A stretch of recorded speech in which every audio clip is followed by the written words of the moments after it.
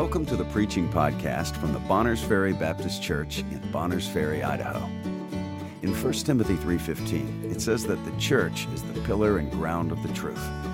Therefore, we believe it is our duty to hold fast and to hold forth the truth, which is the Word of God. We're glad that you're listening and hope that you will be encouraged by what you hear today. Stand with me if you would, please. We'll begin reading in verse 1, Revelation chapter 6.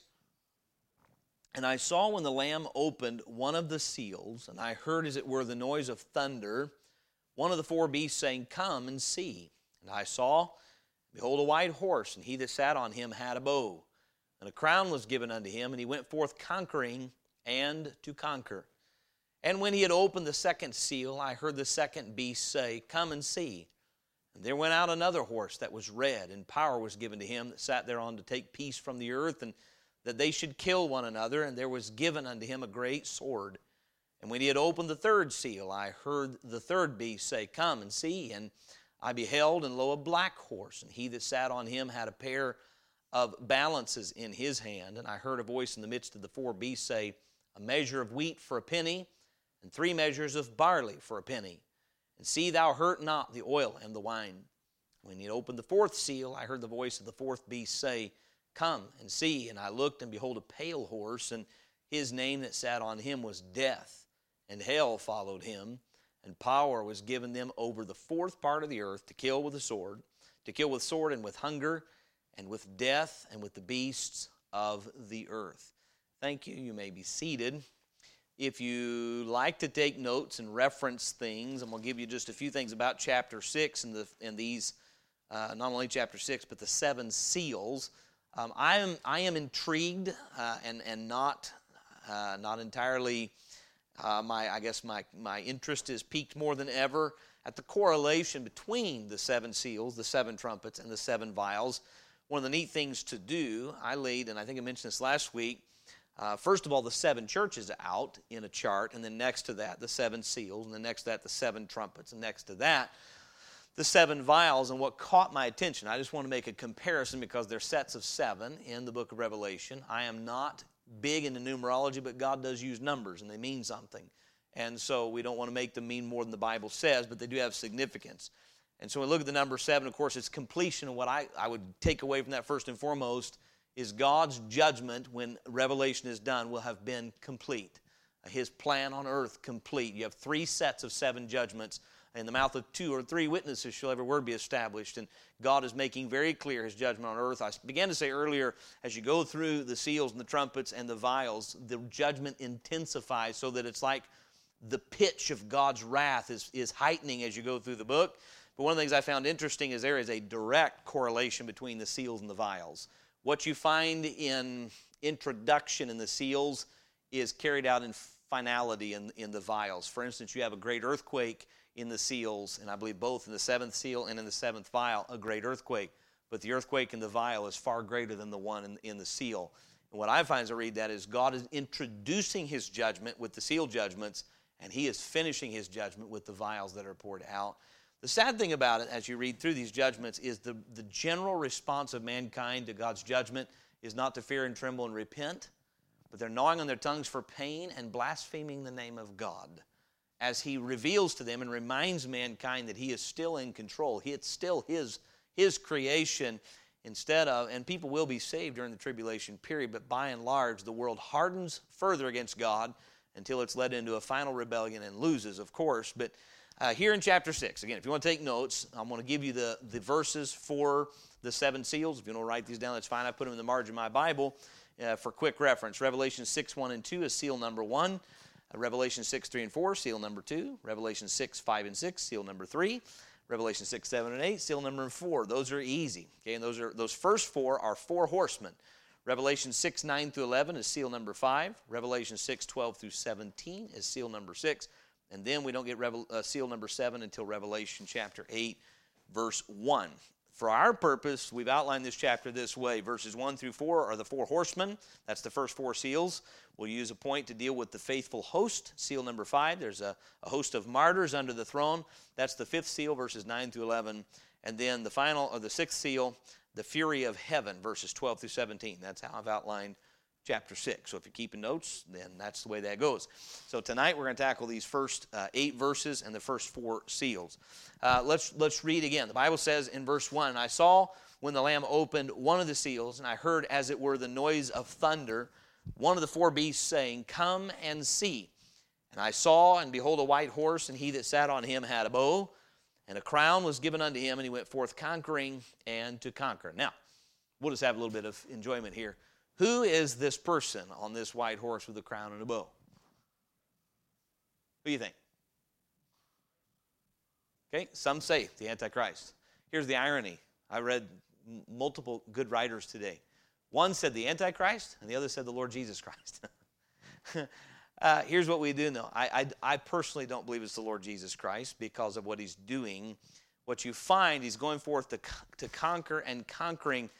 Here's my conclusion. You can take it for what it's worth. Turn, if you would, to 2 Thessalonians chapter 2. This is a text that got referenced by every sound, faithful writer that I would put some stock in and listen to. This text came up again and again, and this is at the onset of the tribulation, before the rest of the tribulation is going to be carried out and people are going to receive the mark of the beast. They've got to be given strong delusion. Now, when you find that this rider is on a white horse, who does it draw your mind to? The Lord Jesus Christ, does it not? But he's going forth to open up judgment on earth, and it would seem through some level, he's got a bow in his hand. There's no arrow in the bow, but he's going to conquer. So without bloodshed, he's going to conquer people, and it seems to me, as we couple this with 2 Thessalonians, and I don't believe this is a stretch, that at the onset, before all the other things come, people have already been defeated by a lie. They've been deceived. Throughout the book of Revelation, Satan's effort is to mimic Christ. And we do know this, that wicked one, the Antichrist, will come as though he is the Messiah, the Savior. And God, we know these 4 horsemen are sent from God in the sense of they're sent for judgment. How do you remember this? Let me back up into the Old Testament. Remember Ahab was going to go to battle? And God had already decided he was going to kill Ahab? Remember that? All right. Ahab had decided he's going to battle against Jehoshaphat to go with him to battle. But Ahab had defied God, and God had already decided he was going to judge Ahab on that day. And there was a council held in heaven. How are we going to get Ahab into battle to kill him? And somebody said, I can do it. I said, how? I said, I'll be a deceiving spirit in the mouth of his prophets. And I'll go out. And you know what? Ahab was defeated before he ever went on the battlefield. You know why? He was willing to believe a lie. Now, God is no liar, but you'll find this throughout Scripture. When people decide they don't want to believe his truth, there comes a point where he will give them what they want. And he will cause them to believe the lie they wanted to believe. God is not a liar. God cannot lie. But how many of us know that, now by the way, the false prophets that deceive, they were false prophets. True prophets won't lie. And here what we find in the early part of the tribulation, there are those that are going to be defeated and are going to fall for the Antichrist before the plagues ever start falling from God, before any of those things come. And so I think there's a correlation here with this white horse, which would represent purity, but he's going to kill people. We know the Lord Jesus will return at the end with a rod of iron and a sword coming out of his mouth. But this man, who carries a bow without an arrow? The other thing that went to my mind was this. What does Satan fire at us? Fiery darts. Does he not? Fiery darts. And so in my mind, as I read about this white horse and the man with the crown who has power to conquer, I'm not going to tell you it's the Antichrist. I am going to say this. I believe it represents defeating the world through deception before any of the other things come along. So that when everything else comes along, they're already defeated and ready to go along with the program that's being implemented on this earth. And that's in line with 2 Thessalonians chapter 2.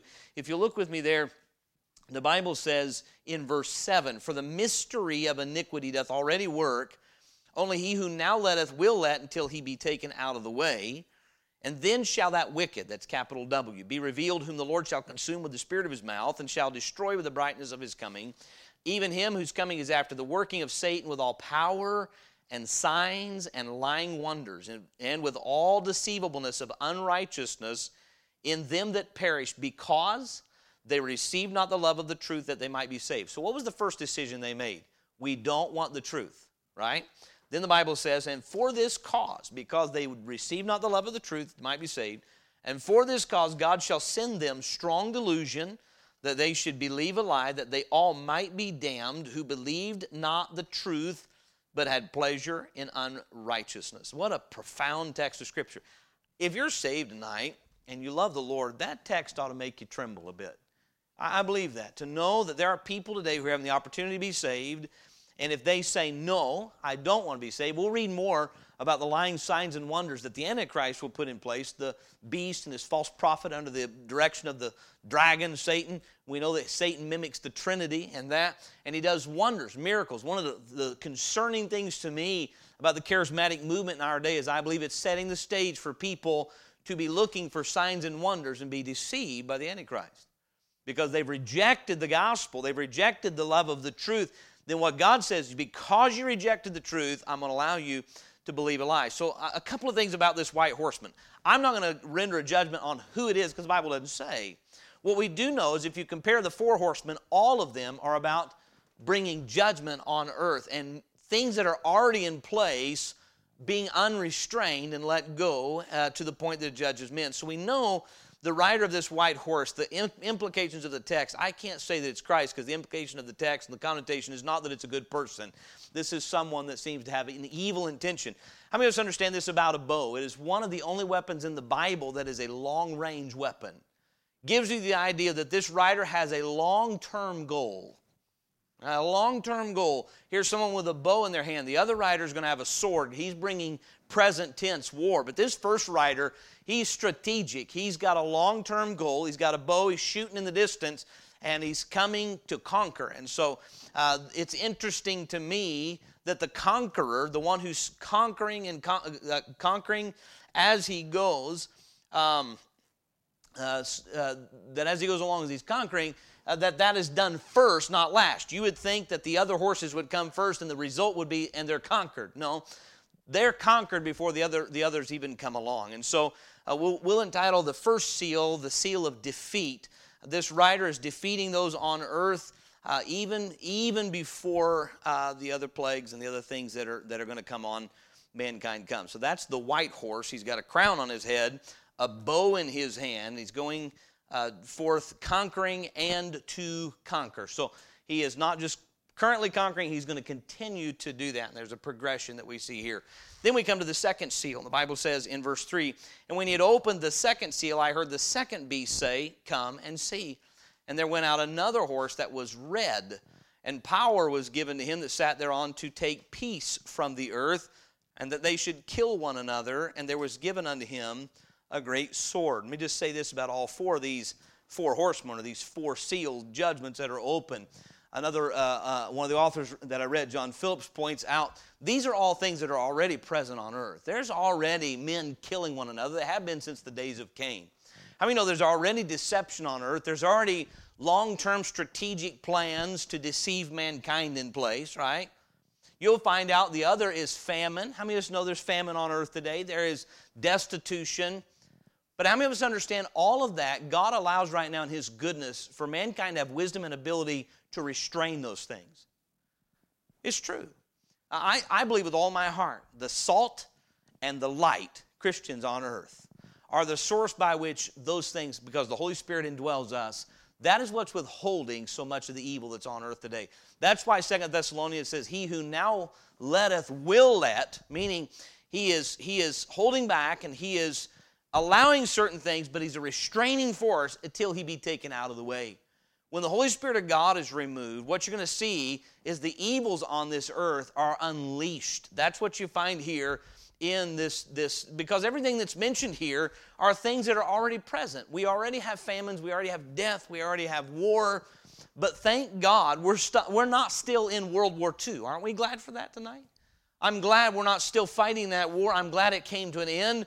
I'm glad that conflicts in this last few decades have not continued. We always have that concern, but there seems to be, as you know, a restraining force, but those things are going to be removed. And so here we have the red horse. We're going to call him the horse of the seal of discord and destruction. The first one is a seal of defeat. The first one goes out to conquer, to overcome the will of men. Isn't that what conquering is? You conquer the will of men. You break down their will, and Satan is going to be busy breaking down the will of men and getting them in submission to him. Then the Bible says the red horse shows up, and it says, and the red horse takes away peace. He has power was given to him that sat thereon to take peace from the earth. And you'll notice that he goes out, and he has, the rider of this horse has a sword, not a bow, but a sword. It says, and power is given to him, verse 4, that sat thereon to take peace from the earth, and that they should kill one another, and there was given unto him a great sword. Very clearly, this horse represents warfare. He represents murder and violence between mankind. And so we understand what's taking place here is this rider is going to bring tremendous unrest all over the world. So the first one goes forth to conquer, to defeat the will of men, and he does so. And then comes the one who has power to take away peace from the earth. Discord and destruction are going to spread. And we'll say more again about this as we get toward the last seal here. Verse 5, and we're going to get into the third seal, okay? And we may go ahead and get in the next section as quickly as we're moving along here. That's all right. Verse 5, the Bible says, and when he had opened the third seal, I heard the third beast say, come and see. And I beheld, and lo, a black horse, and he that sat on him had a pair of balances in his hand. And I heard a voice in the midst of the four beasts say, a measure of wheat for a penny, and 3 measures of barley for a penny, and see thou hurt not the oil and the wine. Let me say about this, and this is interesting to me, and this should resonate with us when we see what's going on with inflation right now. And some of you may not be studying how the world economies are being manipulated, but I believe with all my heart they are. I read this week or heard on a news broadcast. It was a pastor who was giving a news broadcast. I'd never heard this. Some of you may say, where have you been? But he was giving some information about how the American dollar and the value of the American dollar is directly tied to the oil that's under Saudi soil. I mean, you're familiar with what I'm talking about. Therefore, if you can manipulate, and we're not talking about conspiracy theories here, but when you can deal, and this is why you'll watch the price of oil affect our economy so much. How many know that oil traditionally has had to be bought in U.S. dollars since 1973, I think it is. That was an agreement made between our president then, and I didn't write all the details of this. My point is this. There are people with tremendous power today who, with a little bit of a shift here and a move here, can completely manipulate the economies around the globe. Now, I'm not to the point where I believe one power is completely doing. How many of us understand this? How much the war in Ukraine has affected inflation across our planet. There's a guy waging that war that understands the leverage he has by who he buys oil from. How many of us understand, for instance, by the agreement that you can buy oil, but you don't have to buy it in U.S. dollars? I remember when I first heard that, I thought, so what's the big deal? What it does, it decreases the value of the American dollar. You say, what does this have to do with this plague? Everything. You understand what's going on here. The man on the black horse has what in his hands? A balance, meaning what is something worth? What sets the value? We read this, we say, I'll be honest with you, I first read it in my American brain and knew this couldn't, you understand the implication of this verse is that wheat and grain is really expensive. But we hear a penny for a measure? That's not much, right? But when we get into the definition of what those terms mean and what a penny was worth when this was written, so I heard in verse 6, I heard a voice in the midst of the four beasts say, a measure of wheat for a penny and 3 measures of barley for a penny. So we know the wheat is of more value than barley, which is still would be true, is my understanding. But they're both 3 measures of barley for a penny. When this was written, my understanding is a penny is a day's wages. 1 day's wages. So you work 8 hours, all right? 8 hours, you say like you earn $160. How many of you want to go buy a measure of wheat for $160? Or 3 measures of barley for $160? Okay, a measure, talking about maybe an ephah, which is, you know, I didn't write that down, but about an ephah of barley or wheat. So let's say you're going to go pay $160 for a 5-pound bag of flour. How many of us want to do that? Now, thankfully, inflation's not there. But how many of us have watched the balances change in the last 2 years? Okay, so what I said at the beginning is these things are already all in place. This ability to manipulate things, and what the voice in the midst of the throne is saying, I'm going to set this. that the everyday commodity is going to be so hard to get, it's going to be so expensive, that the ensuing result is going to be famine. That's what we're going to read about here in a minute, that hunger is going to come in upon people. Here's the amazing thing. It says, a measure of wheat for a penny, and 3 measures of barley for a penny, and see thou hurt not the oil and the wine. What do we know that oil and wine, especially through Proverbs, what do they represent? They're really a luxury. You don't have to have wine to survive, or oil necessarily. I mean, we do need oil, but those are considered luxurious things, specifically if you're dealing with those who drink wine to get drunk. And what was pointed out, and I think aptly so by some of the men I was reading after, is this. Here you have the common everyday man starving to death because things are so expensive. That grain is so scarce you can barely get your hands on it, and there are going to be people die from starvation. But the wealthiest are going to say, but you make sure to preserve my oil and wine now. And I read a story of today where in the French Revolution it was stated, I believe it was Mr. Dickens wrote about the situation, how you had people living in basically in palaces being served their frothed chocolate by people who were starving to death because they couldn't afford to pay for their next meal. That's the picture that's painted here. Oh, don't hurt the oil and the wine. I've got to have my luxuries now. Well, you have people over here starving to death who can't even afford to buy grain. And these folks having oil and wine. You have a tremendous gap between the classes, yes. And you have some starving to death and some living sumptuous lives. Do we not see that picture with Lazarus and the man at his gate, Luke 16? Lazarus and the rich man, Luke 16. Here's Lazarus laid at his gate full of sores, wanting to eat a crumb that fell from the rich man's table. And here's this man faring sumptuously every day, while that man lays at his gate dying. What a picture of the hardness of hearts of men during this period of time and the situation that's going to be working on earth. And so we call this black horse the horse of dearth on the earth. There's no doubt by the time we get done reading, you'll see this is referring to a famine globally. And you can say a lot and you can read a lot about how deserts are growing. I don't intend to use a series of messages to instill fear in our hearts. This is something we understand. There are already famines today. There are places where grain is deficient. If you want to be filled with fear today, you can listen to newscasts that talk about about the food shortage that's coming, about the economic crash that's coming, and it all may be true. But that is not our blessed hope, friends. Our blessed hope is the return of the Lord Jesus Christ. Let's keep that in our view. But here's what's going to be on earth, and I believe one of the writers reading from today was very helpful. He said, we're seeing the shadows cast of all these things already. What's happening is they're coming, and the light of God's Word has told us they're coming, and we can see their shadows even as the shadow of the cross was cast in the Old Testament. Yes? You know what shadows are being cast today?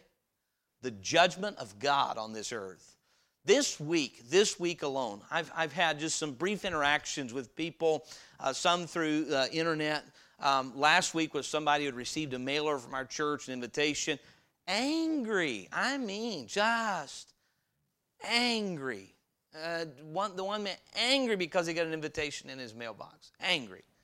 And it was addressed in a way he felt it shouldn't be addressed. And so very angry about that, and angst against anything that has to do with God.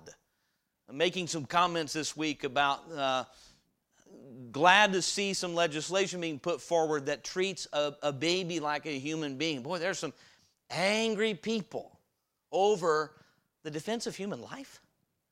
It tells us where we're living. We're seeing the foreshadowing of some judgment that's coming.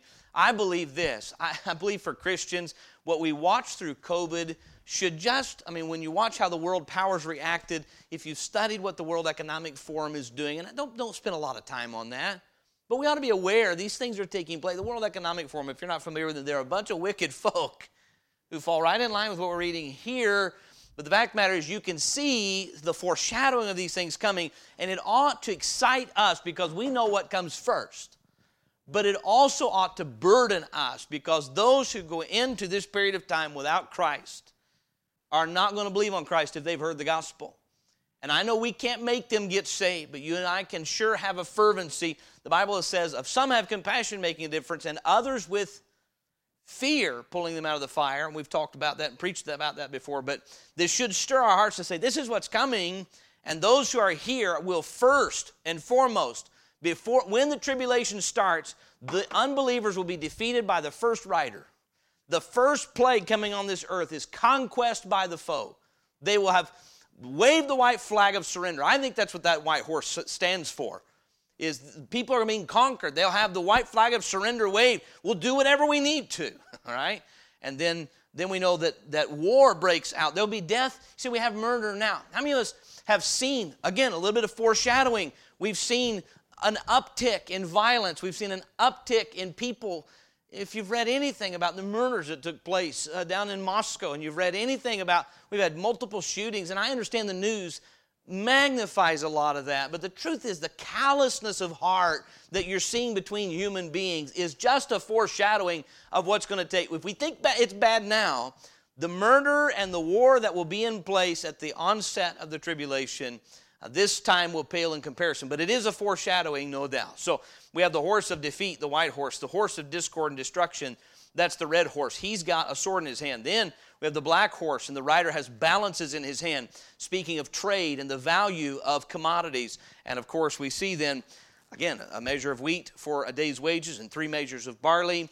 That's a bad situation economically on the earth. And then the fourth horse is death itself, and it's a pale horse. The Bible says in verse 7, and when he had opened the fourth seal, I heard the voice of the fourth beast say, come and see. And I looked, and behold, a pale horse. And his name that sat on him was Death. That's capital D, because death is personified here. And hell followed with him. And power was given unto them over the fourth part of the earth, to kill with sword, and with hunger, and with death, and with the beasts of the earth. Very interesting statement, I think, in verse 9, or the end of verse 8. Think about this, though. Right now, if this took place, how many deaths does that mean? 2 billion.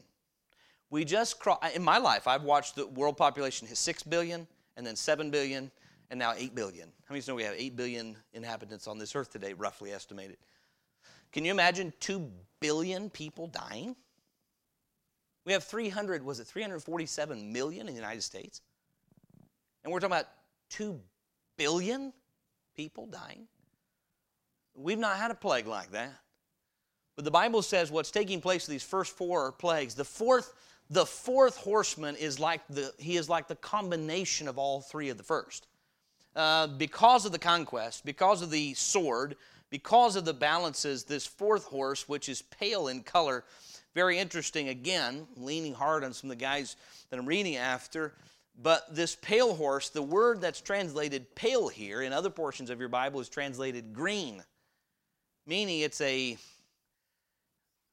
don't mean to be morbid, but if you've ever seen a dead person, they look like someone who's nauseous. They're pale. Green, clammy, pale.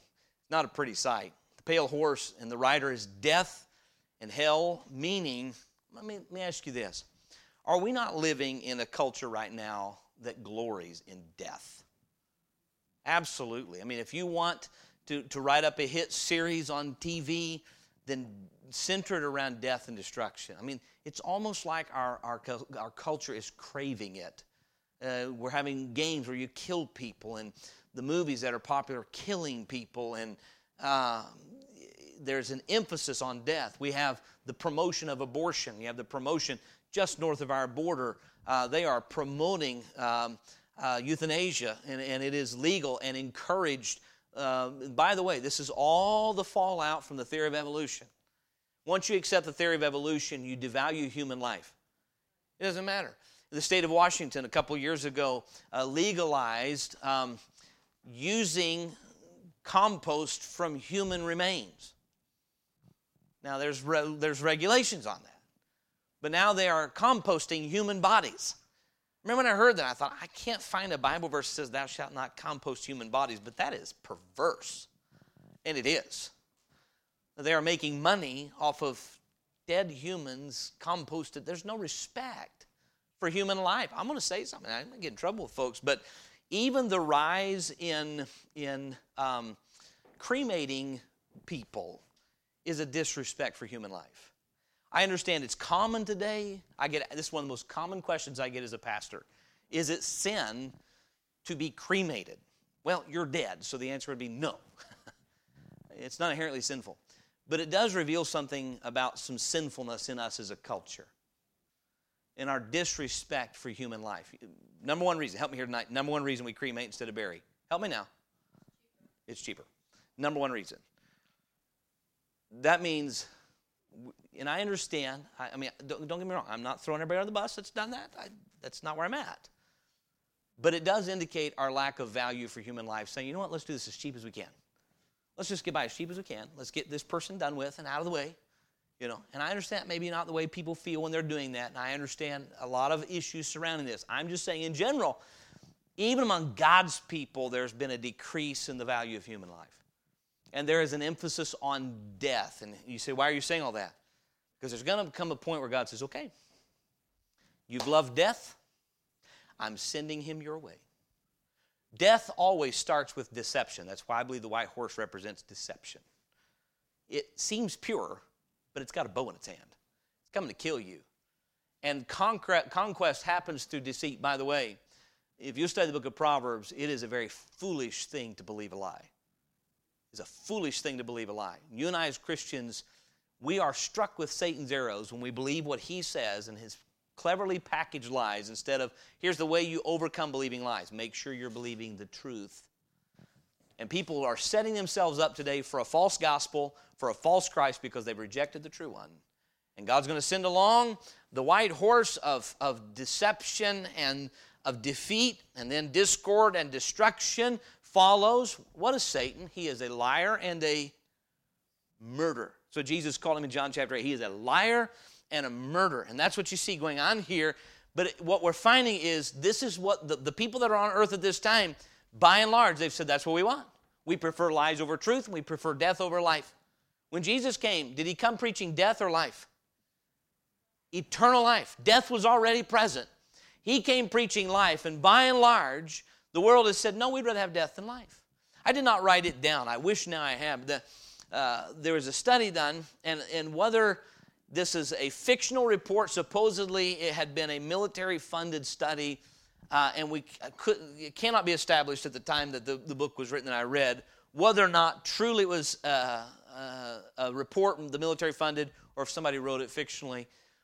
Nonetheless, it's compelling what was said, and that would be the effect of peace and not war on earth by some minds. I again didn't write it down, but very educated men studying from different angles and perspectives. Would the world be a better place without war? And their resounding answer was no, because war is good for economies, and war is good for motivating the youth, and war is good for the older factions being able to keep the younger ones in check. War is good for thinning world population. War is good. And the list went on and on and on about why we need war. And it goes right along with what we're saying. That's why I reference it tonight, and that is there is in the sin nature a craving after, especially for the lost, there's a craving after death, and God says, okay. And he's going to send the sword, and he's going to send famine, and it's going to bring death. Now notice verse 8 again about this pale horse. And I looked, and behold, a pale horse, and his name that sat on him was Death, and hell followed with him. That's where death sends its victims.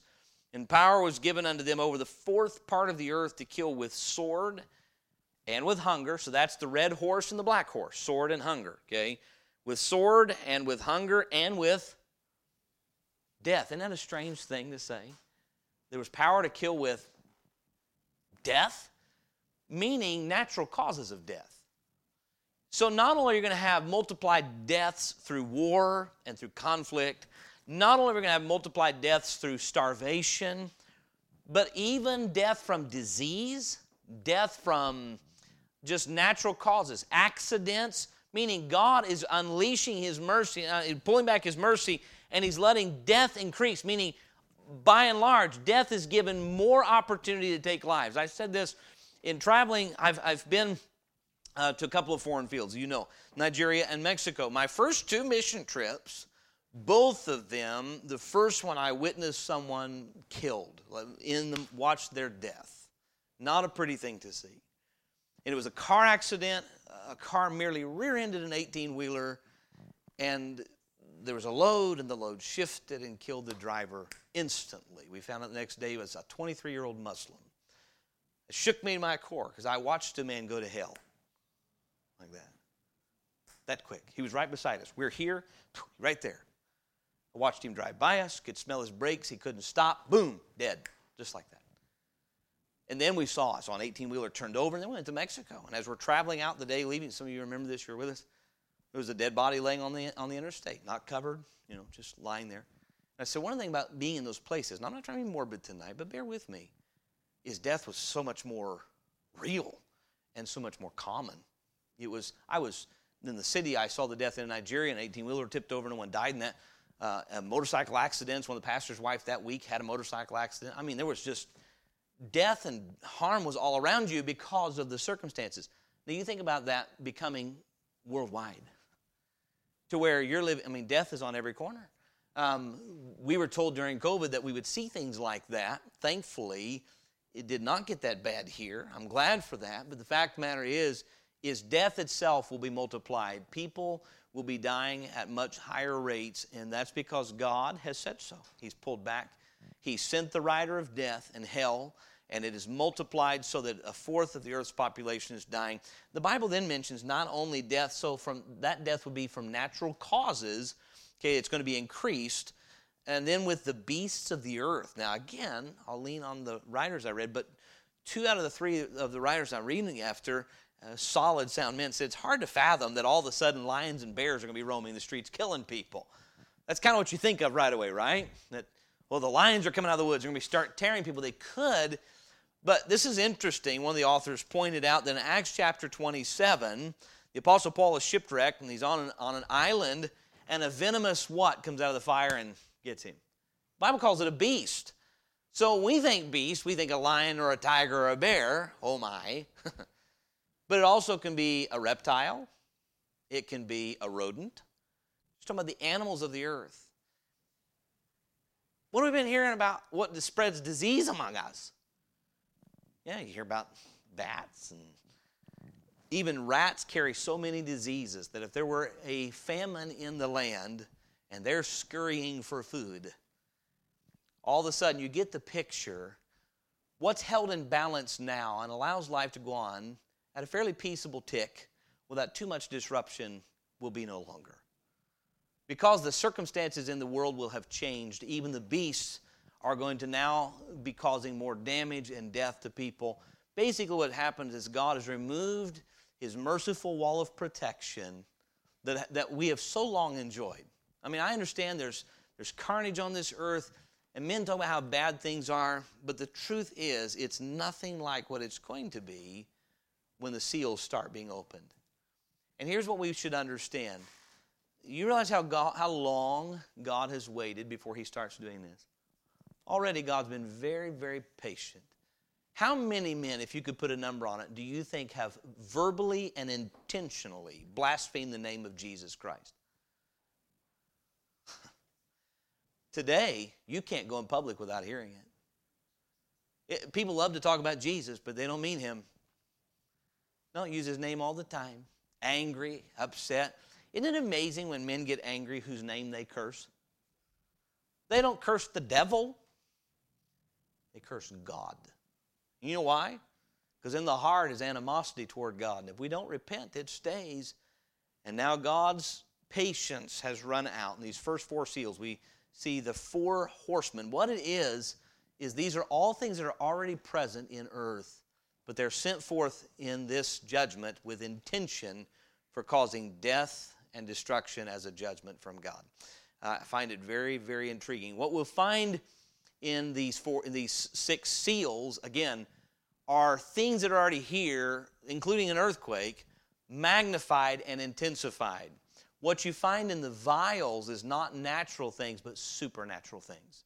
God surpassing the natural order of things, not only intensifying, but overwhelming with his pouring out of judgment. And so, boy, we would do well. Again, what's the application to us? If you know you're saved tonight, the application is not to cause you to go home and have nightmares. I remember watching films about Revelation when I was about 5, and I had nightmares. I did. It terrified me.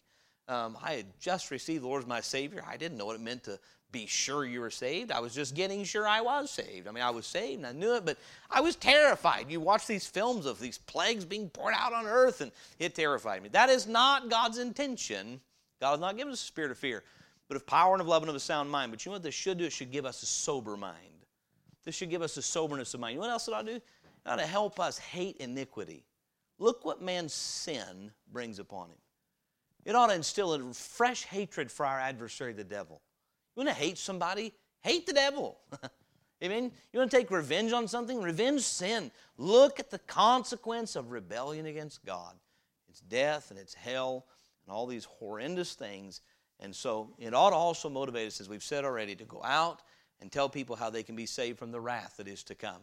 This is, by the way, this is just the foretaste of his wrath. This isn't even really the wrath of God. This is simply the withholding of his mercy and protection. He's not really pouring anything intentionally out. He's just letting the natural consequences of sin be amplified. We'll see as we go forward, it changes. And so I hope this is helpful to us tonight. All right, let's go ahead and pray.